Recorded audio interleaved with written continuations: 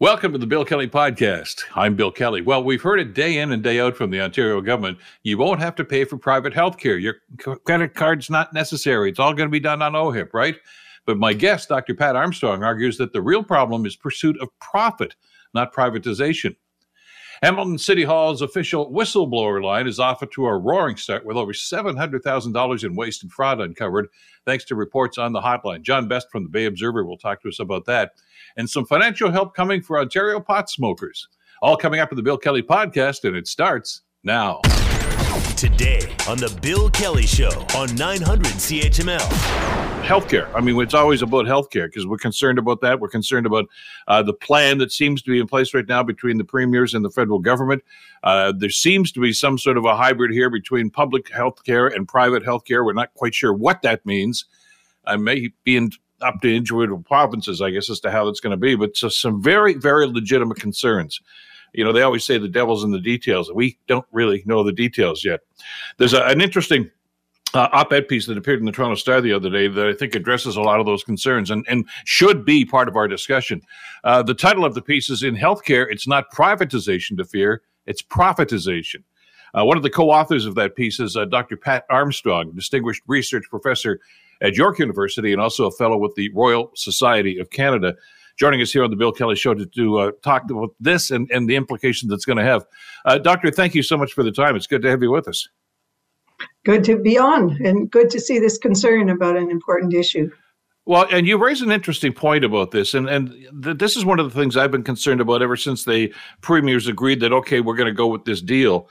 I know it's going to vary from province to province, so not unlike what they wanted with the child care program. And I know that some people seem to be increasing their comfort level with private and public working together, but we don't know exactly what that means and what it's going to look like and where the money's going to go, do we? Well, we certainly don't know to what extent it will go to private delivery and especially for-profit delivery, which is what we are really concerned about in talking in that article, because it makes a huge difference whether the delivery of healthcare is by a corporation or not, because corporations have to be focused on getting profit. That's what they're there for. Not that, they're necessarily bad people, but that's the purpose, is to make a profit. And there are multiple ways to make a profit. And we feel strongly that there shouldn't be a profit made out of healthcare. And we've seen what happened when profit was to be extracted from long-term care homes.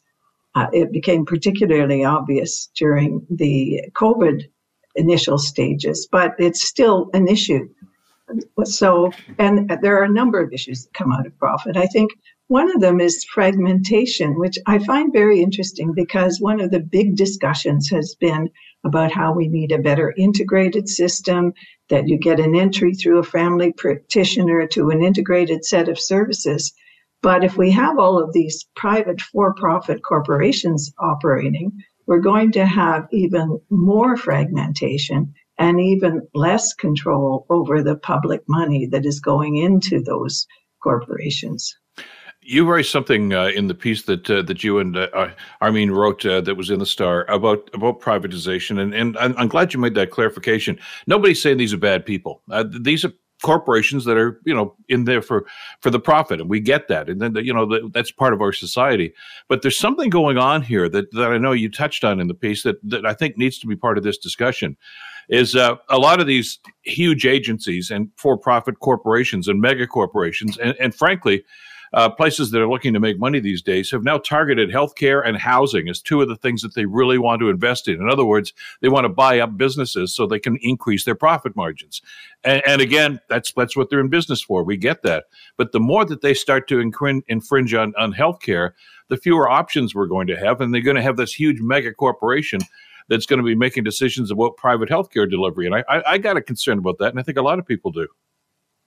Well, and many of them are controlled outside of the country as well. Yeah. So we have even less say about them. They're allowed to keep certain issues secret because they're in a business as opposed to a public organization. We don't know for sure where all of the profits are coming from. And if you take, for example, the case of private clinics in Ontario, the government is going to pay them more than they're paying in the public sector for those services. So we're going to be paying twice for those services through the OHIP that is publicly funded with our tax dollars and through this extra charges that are covered by the extra money that the government is giving them. So as taxpayers, we're paying twice. And so saying you can pay with your OHIP card rather than your credit card that's good, because we don't want people to be refused access on the basis of ability to pay.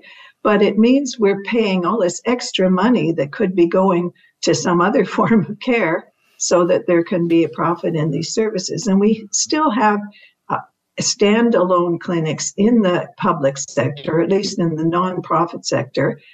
They have been innovating for a long time. So we don't really need the for-profits in this system. We should stick with nonprofit delivery or public delivery of these services.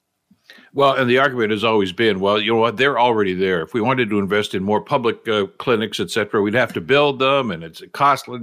This way, we don't have to pay for the capital costs. We just move in there.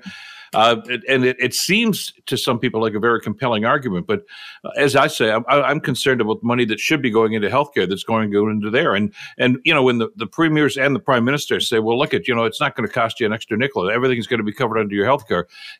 The profit margin is coming out of that as well. In other words, OHIP is paying for the profit margins for these corporations. And that's money that could be going into the private system, but it's not going to anymore. Exactly. And I find the argument very strange about we already have private, so why don't we have more? It's like saying we already have enough crime, so why don't we have some more? I mean, I'm not saying they're criminals, so I want to make that very clear, but I'm just saying it's just a dumb argument because you have some. And they use the argument of family doctors who are, in by definition, small business people. So they are private practitioners who get compensated by the government. But that's one or two doctors, or sometimes it's a clinic with maybe 5 or 6 doctors. These are huge mega corporations, oftentimes, as you say, that are run offshore, and they're purely driven for profit. If a bunch of doctors open a clinic, sure, they don't want to go under. They want to pay the bills and everything else. I get that. But they're still there because they're doctors. They believe in healthcare. The corporations are just there to try to make as much money as possible. And the healthcare is the tool right now. And if healthcare is not the tool in 5 years, they'll divest themselves of that and move on to whatever is. That's how these corporations work. And, you know, their shareholders are happy campers for that. But is it really the best way for us to deliver healthcare in this country? Well, we've certainly seen that in long-term care. In the UK, especially, where they allowed the proliferation of these for-profits, they have seen companies walk away when they declare bankruptcy, walk away. And then what happens to the people who are in those long-term care homes? Because, yes, if they're not making a profit, they go out of business. And there's the fragmentation question is really important as well. I think someone was telling me the other day that they were told by the hospital to go to one of these private labs for their blood test. And it's true that the fee is covered by OHIP. But then this person wanted their record to be on the hospital portal so you can check your own tests, which is one of the things that the federal government is really supporting. And the lab said, oh, yeah, we can do that for $10 extra. So it's a disintegration of the healthcare system rather than an integration of the healthcare system to go for profit services. And I think that the question of control is really, really important because we don't know how they're making these profits that you were talking about. We don't know exactly where they're coming from. We don't know if it's skimping on supplies, for example, or speeding up the period of time that you can be with your doctor. And as you say, it's quite different for a doctor in private practice who gets a set fee for what they are providing, and they're not making a profit out of that set fee. And so the motivation is not the same. I think that, personally, I think that there is an issue with fee for service because it encourages you to do more services and the ones that pay more. But nevertheless, it's a very different kind of practice from one that is owned and operated by a corporation. And increasingly, those family practices are being run by a corporation, and we have to watch for that too. You used the example of long-term care, and I want to just delve into that if I could just a little bit, because we have some knowledge of that because we just lived through that crisis during COVID, although I would submit that it's been going on long before COVID. Traditionally, the private sector that run long-term care facilities, they tend to have higher mortality rates. There's a concern here. Well, I was going to say about the oversight, but there isn't a whole lot of oversight in Ontario with long-term care facilities anyway, so maybe that's a moot point. But they tend to make less money, the staff that is, which means there's more turnover, which means they're understaffed because they've got to keep an eye on their bottom line. The way it's being explained now, though, Pat, is it looks as if they want to extend that whole procedure and that whole environment into a broader piece of healthcare, not just long-term care. Well, they're extending it even within long-term care right now, even to some of the homes that had the worst records during COVID. And as you say, we've known about these patterns long before COVID happened. COVID just made them more visible and they were more publicly recorded. So we're investing in those same kinds of places in contradiction to all of the evidence. And if we think we can save money this way, Saskatchewan just took over 5 extended care homes because their record was so terrible. They had the money to do that. So why don't you have the money to do it in the first place? Well, like you say, for every dollar that they're investing in that, and our premier here in Ontario has already suggested that a good chunk of the money he's getting from the feds is going to go into the for-profit sector because he figures that's the more efficient way to go, which is not unlike what they did with the child care deal. I mean, they signed on with the federal government on that, but then basically said, yeah, but we don't really want to put all our money into not-for-profit. We're going to put it into the other sector. And that's their bent. I mean, they're not surprising us with this, are they really, Doctor? Because they tend to, turn their backs on private or public sector, and it's a, public enterprise, et cetera, et cetera. We know that mindset. So that they seem to be applying that now. But I guess the question we have to ask ourselves now, this is a pivotal point, from the early 60s when we developed our Medicare system here. Which way are we going forward right now? And a lot of people just aren't crazy about the direction which we seem to be heading. Well, and I think the whole discussion about private as opposed to for-profit it really confuses the issue. As you were saying, it lumps the doctor in private practice in with a corporation owned in the USA, for example, and they're not the same kind of beast. They don't have the same kind of motivation. They don't have the same kinds of practices. So we really have to, and that's what we were trying to do in that article, is stop using that we already have private, as you mentioned earlier, as an excuse to go in this direction and look at the evidence. There isn't any evidence really that there's more innovation in the private sector, that they have more money. It costs the government less to borrow money to invest. It costs us less in the long term to pay them off with the profit. And it gives us more control. So what exactly is the benefit of going to the for-profit sector? And we have to keep asking that over and over again. Well, and the concern here again is you can make all the rules in the world if you want, but a rule is only is worth the paper it's written on unless there's enforcement. And we saw that with long-term care facilities, didn't we, Doctor? Where, there were standards, but if they didn't meet them, first they didn't do much about it. I mean, first of all, there were very few inspections, so how do you even know? And secondly, I mean, even Minister LeBlanc was saying, okay, we're going to hold people to account, and there will be a fine system. They got to be caught and convicted first, and we don't seem to have the capacity to do that too. I guess we're just about out of time, but the takeaway here is this isn't signed, sealed, and delivered. There's a lot of work that needs to be done here, and the fewer questions we asked, I think we're kind of setting ourselves up for more disappointments down the road. I think you raise a really important question about regulation. When we studied long-term care in the United States, we were told that they were more regulated than the nuclear industry, but they still have a low quality of care. And we did a comparative study of various countries looking at scandals and what happened in the wake of scandals. Most of those scandals were in for-profit homes. And in the wake of them, what we got was more regulation. And that regulation is being offered as a way that we can control these for-profits. But it's not only about all of the things you just listed, like, does it make any difference? Do they apply them? Do they enforce them? Is there any real penalty for not doing it? In addition to that, we have the whole thing about creating huge bureaucracies. The same people who say they're going to cut red tape are telling us that, oh, well, regulations will fix this. And we've seen a proliferation of regulation with no good consequences other than the staff spends more time filling out forms rather than providing care without real consequences in terms of improving care. So regulations aren't the answer either in terms of making sure that profit doesn't become something that really leads to incredibly bad consequences. Some very germane points about this discussion included in this piece. It's on the Toronto Star webpage at torontostar.com if people want to read it. Dr. Pat Armstrong, Doctor, thank you as always for this. I really appreciate your time today. Thank you for your interest.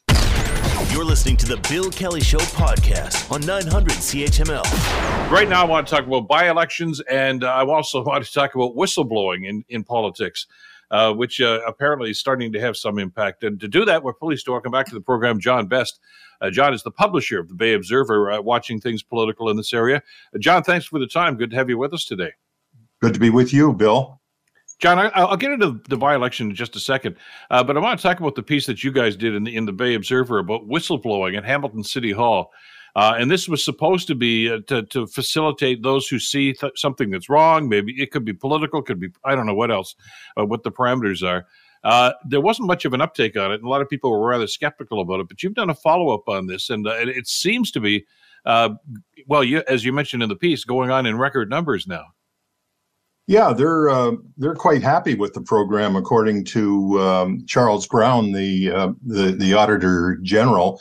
They say they just came off the best year they've had, which is something in the area of, I think, 120 complaints, and they sifted through them. And as I said in the story, if it was baseball, they're batting .320, which isn't bad.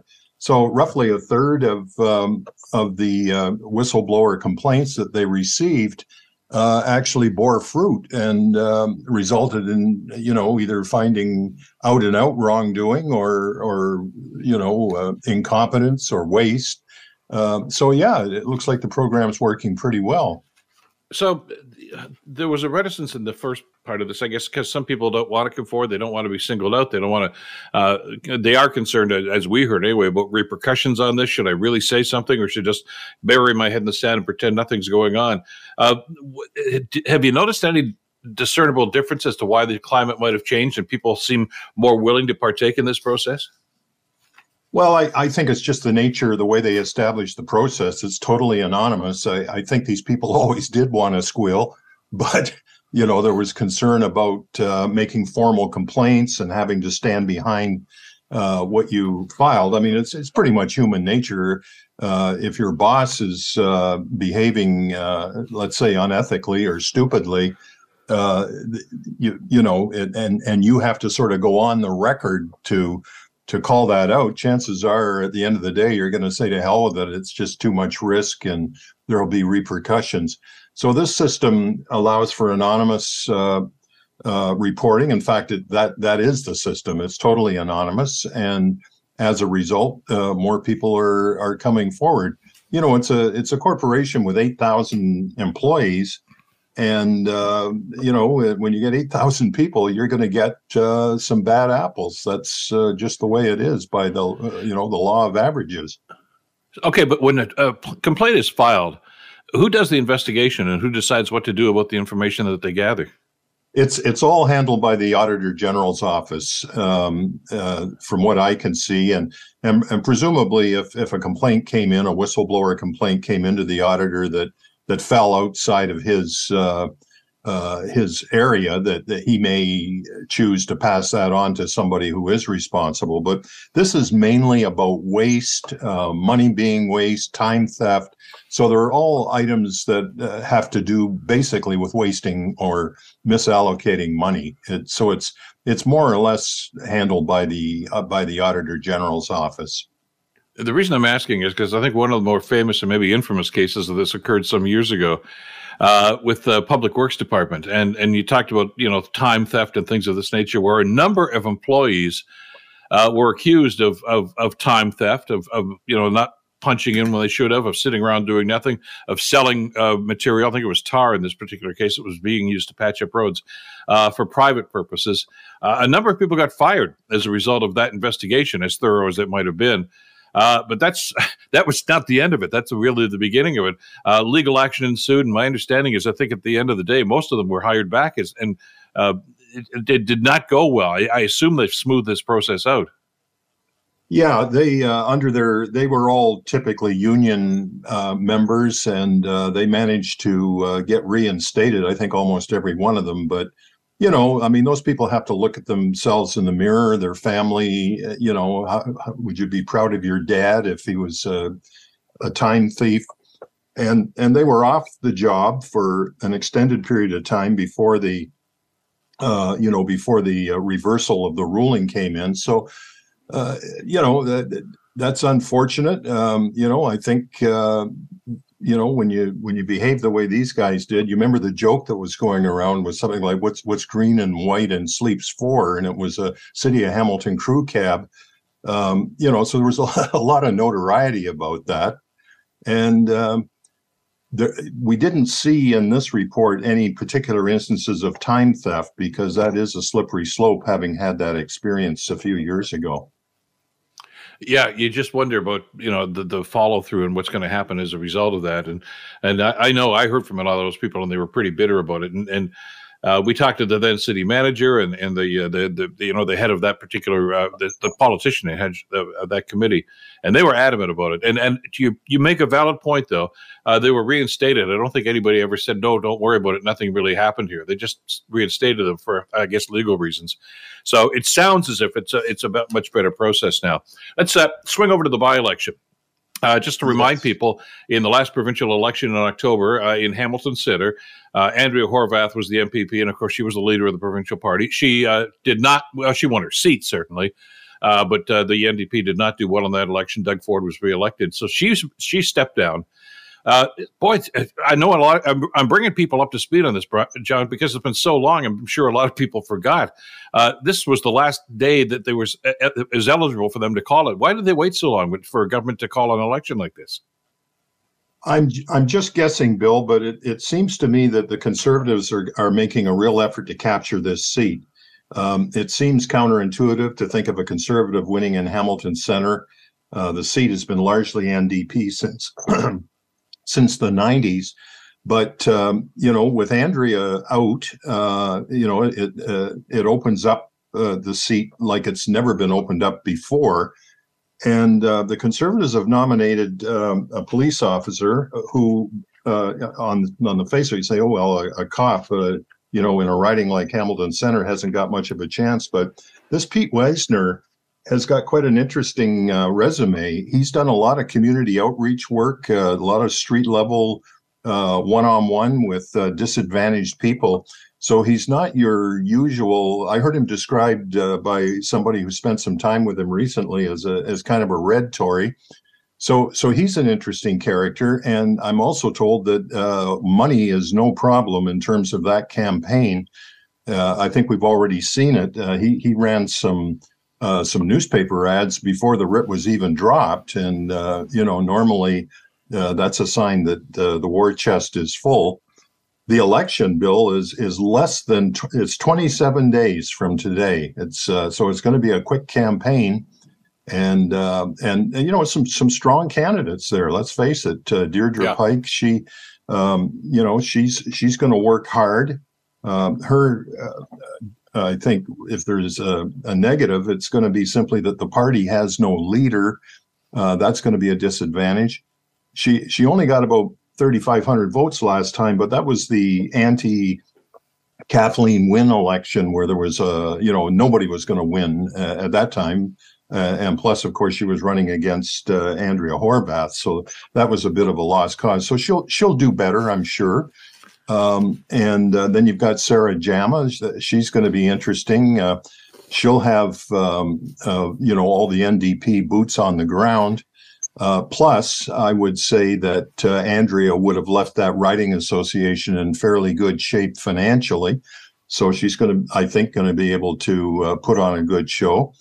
Her issue about defunding the police and the trouble she had where she and others were arrested and then they agreed to a peace bond, that is going to be an issue. It's not going to go away. Especially since one of the candidates she's running against is a police officer.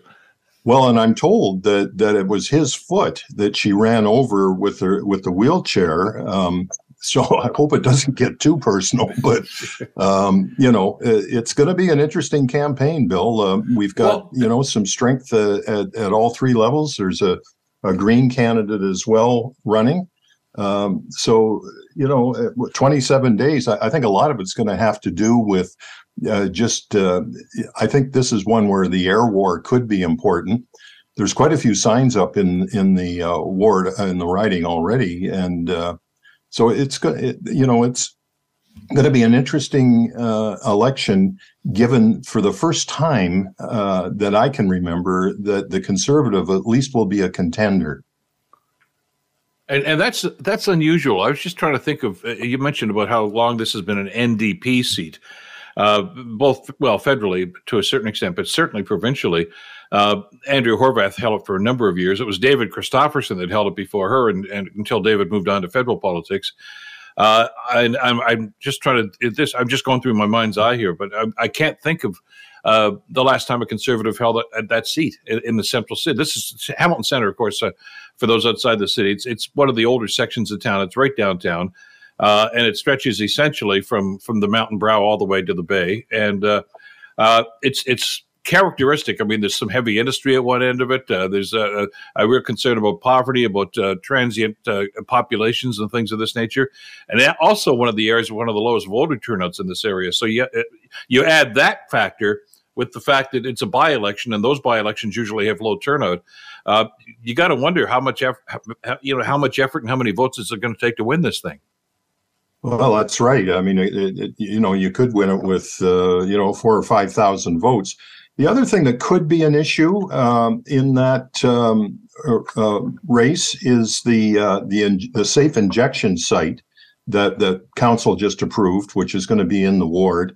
And that is for that to actually come to reality, it requires approval by the province and the feds. I think the feds put up the money, and the feds, I guess, authorize would otherwise be the illegal use of drugs. So I think that's their role. The province has to put up the money to operate the thing. And so that could be that could be an issue, even though it's not specifically on the ballot. But there's a lot of churn in that riding right now. The Walter Furlan, who ran against unsuccessfully ran against the councillor Narinder Nan, he's leading a group of people that are opposed to that injection site, which is going to be right next to the Dairy Queen on Barton. And it's close to St. Anne's School.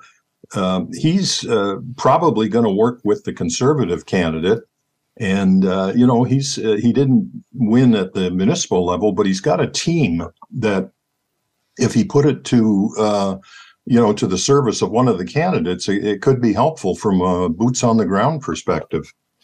And just to put this in perspective, as I say, I don't remember the last time a PC candidate actually won. There, I guess federally some time ago as well, but I don't know that too many people gave Neil Lumsden much of a chance in Hamilton East Stony Creek, which is the riding right next door to that, and he won. And of course, he's in cabinet now in the Ford government. I don't know if there's a trend going on. I mentioned a transient population in that ward, but there's also a lot of new Hamiltonians that live in that ward too, aren't there, John? That Yes. Have moved in here. They maybe bought condos downtown, et cetera. So there could be a shift in attitude there. Yeah, I think it's a transitional ward. I think it still largely is as you described it, and it's certainly one of the highest poverty levels and one of the highest public health concern wards, but it is changing. When the LRT is built, it's going to result in a whole raft of condos. Right now, most of the condos are concentrated downtown, but that's going to extend more easterly once the LRT becomes a reality. And you're going to see, as you are everywhere in Hamilton, you're going to see more Toronto people moving into Hamilton. It'd be interesting to know what their political persuasion is. I don't think there'll be a factor just yet, but it's coming for sure. John Best of the Bay Observer. John, always a pleasure. Thanks so much for this today. Have a great Family Day weekend. We'll talk again soon. Yeah, that's great. Thanks, Bill. It was nice to be with you. Good to have you with us as well. You're listening to the Bill Kelly Show podcast on 900 CHML. We, from time to time, want to get some updates on what's going on with the cannabis industry. Here's in Ontario, especially. The legalization of cannabis a few years ago now was a very contentious issue. The rollout of it was very contentious. It did not go well. There were a lot of bumps and detours along the way because of jurisdictional problems, etc. But it was supposed to be at the outset a way for us to basically, it was going to be an industry, and it was going to generate money for the provinces, and that was one element of it. But the other, it was supposed to be the death knell for the black market for cannabis. I don't know that that's happening. The latest story we have now is that the cannabis store, the Ontario Cannabis Store, is now reducing price margins to try to help pot shops compete. And that's usually an indication that things are not going as well from a retail standpoint as they would like to see. The OCS, which is responsible for distributing weed to retailers, announced the change on Thursday and said it was going to be implemented by September. So why are they doing this? And is this going to be an effective way to try to get this industry on its feet and stabilized? I want to bring Mitchell Osak into the conversation. Mitchell is the CEO for Quanta Consulting Incorporated. Mitchell, good to have you on the show. Thanks for joining us today. Great to be here again. Thank you. You've done some analysis on this, and maybe I'll go right to that question I was just asking rather rhetorically, but I'm sure you've got some data on this. Just about everybody who was involved in this and supported this at the outset said, this is going to make it so it's going to be almost impossible for the underground market to compete because we're going to be so good, so efficient at this that's going to just basically, if not disappear, but become a non-factor. It's been a few years right now. The fact that they're having to reduce price margins, does that indicate that maybe the underground market's winning the war here? No, Bill, I wouldn't say that, but I would just say that the war is taking a lot longer than people anticipated, as you correctly pointed out. The price declines are a function of a variety of things. One of which is that the markups or the margins, the OCS take, are among the highest of any of the monopoly provincial wholesalers in the world. And there's been a lot of pressure, not only by Ontario retailers, but licensed producers across Canada to bring those margins and markups in line with what is being charged around the country. So there is a lot of pressure on the OCS from a lot of different places to sort of reduce their cost to serve the market. Just to that point, though, I want to delve into greater detail what you were just saying there. But the stat I saw here just said that 43% of cannabis sales is still being done by the illicit pot market. Are you surprised that number is still that high? I am surprised. I would have expected it to be lower.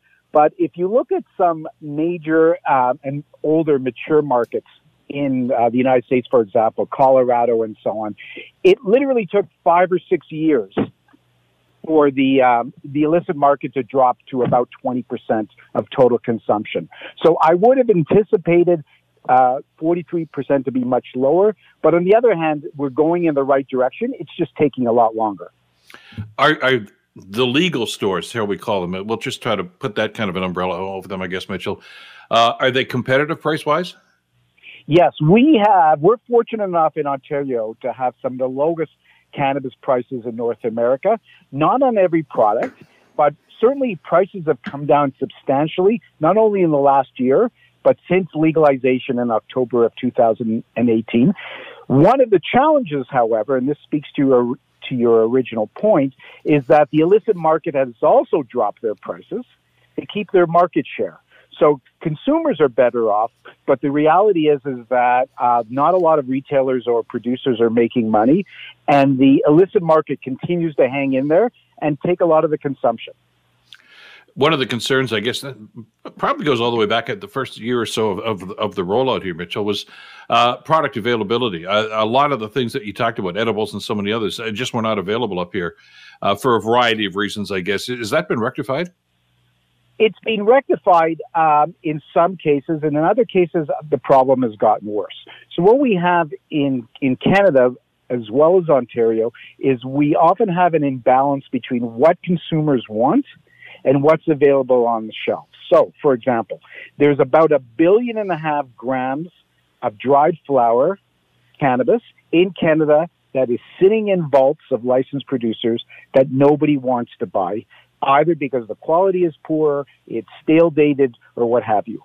But on the other hand, we have specific edibles and craft flower, like small batch, high quality flower from different parts of Canada that is in such high demand that retailers can't keep it on the shelf. So it's the best of times and it's the worst of times when it comes to product supply. So these are all, I guess, a kind of a storm here that's created the circumstance that we're in right now. One of the other phenomena, I'm so glad you had some time to talk to us about this, Mitchell, because a lot of people have some questions about this.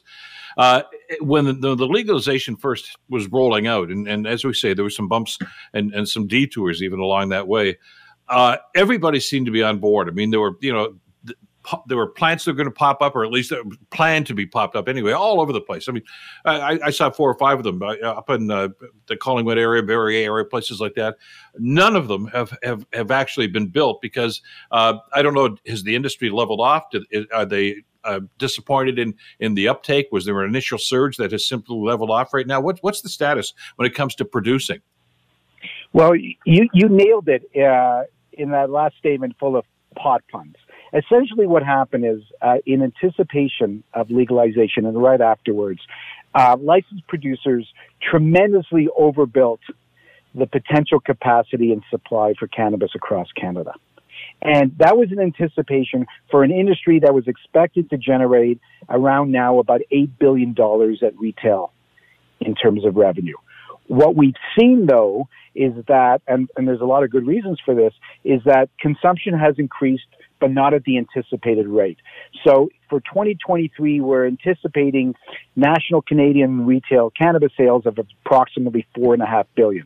So you have all this capacity that was built for a market that hasn't developed as quickly as it needed to be. And that's why you have this massive imbalance. And that's why you have this high inventory. And that's why you have a lot of struggling licensed producers. So is that going to improve? I mean, for these places that planned on, for instance, building a production facility that haven't done it yet, are they just biding their time? I think they've probably shelved their plans. There's so much excess capacity that you can buy, often for 10 or 20 cents on the dollar, that it doesn't pay an entrepreneur to invest in building a new greenhouse or outdoor growing facility. It's just not worth it. So what we're expecting to see is a lot of licensed producers and some retailers, unfortunately, go bankrupt because they just don't have the revenue and they don't have the cash flow to be able to support their production. That is very typical of any early stage industry where you get a boom and quickly followed by a bust. But over the next couple of years, we expect the supply to more quickly and more efficiently align with the actual demand in Ontario as well as Canada. Final question on this, and I'll go back to, as you say, the big rush to try to get into production facilities. Almost every one of those was opposed in an awful lot of those communities. Is the stigma changing? Some people were just dead set against this, and the devil weed and, all this other stuff, gateway, narcotics and things of this nature. Has that dissipated?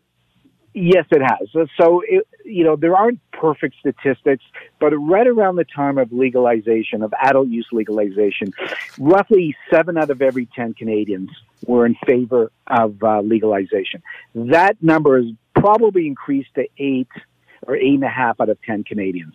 And a lot of the early fears around smoking and driving and gateway drugs and all of those things that you just talked about never came to fruition. So, fortunately, Canadians are waking up and realizing the world didn't come to an end. Cannabis is a highly regulated, safe product when consumed responsibly. And they are, going to it in droves, and that's why you see consumption going up. Like cigarettes and like alcohol, you will always see a certain number of Canadians stigmatize this product and avoid it. That's inevitable. But the reality is that the vast majority of Canadians are happy with legalization, and especially happy with the tax revenues that are generated from it. I'm so glad you had some time to spend with us this morning to get an update on this too, because so many people that are invested in this. I don't just mean financially, but otherwise too in this industry, and it's moving in the right direction. Maybe just not as fast as we thought and hoped that it would. Mitchell, thank you so much for this today. Thank you, Bill. Have a great day. Mitchell Osak, CEO of Quanta Consulting Incorporated. The Bill Kelly Show, weekdays from 9 to noon on 900 CHML. The Bill Kelly Podcast is available on Apple Podcast, Google Podcast, or wherever you get your podcasts from. You can also listen to The Bill Kelly Show weekdays from 9 till noon on 900 CHML. I'm Bill Kelly. Thanks again for listening. And don't forget to subscribe to the podcast. It's free, so you never miss an episode. And make sure that you rate and review.